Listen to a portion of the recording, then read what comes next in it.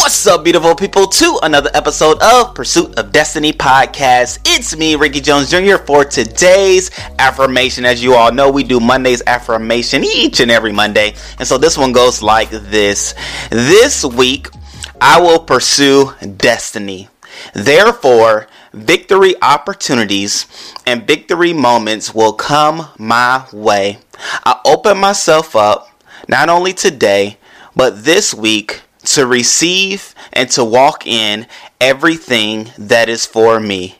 I thank you, God, that this week will lead to a life unlike any other. I trust you, I open myself to you, and I know that I can do it. Okay, great people. So I hope that fueled you up, got you started, got you motivated, knowing that on Tuesday and Thursday, we have a phenomenal talk that I want you to be a part of. So I'll see you then.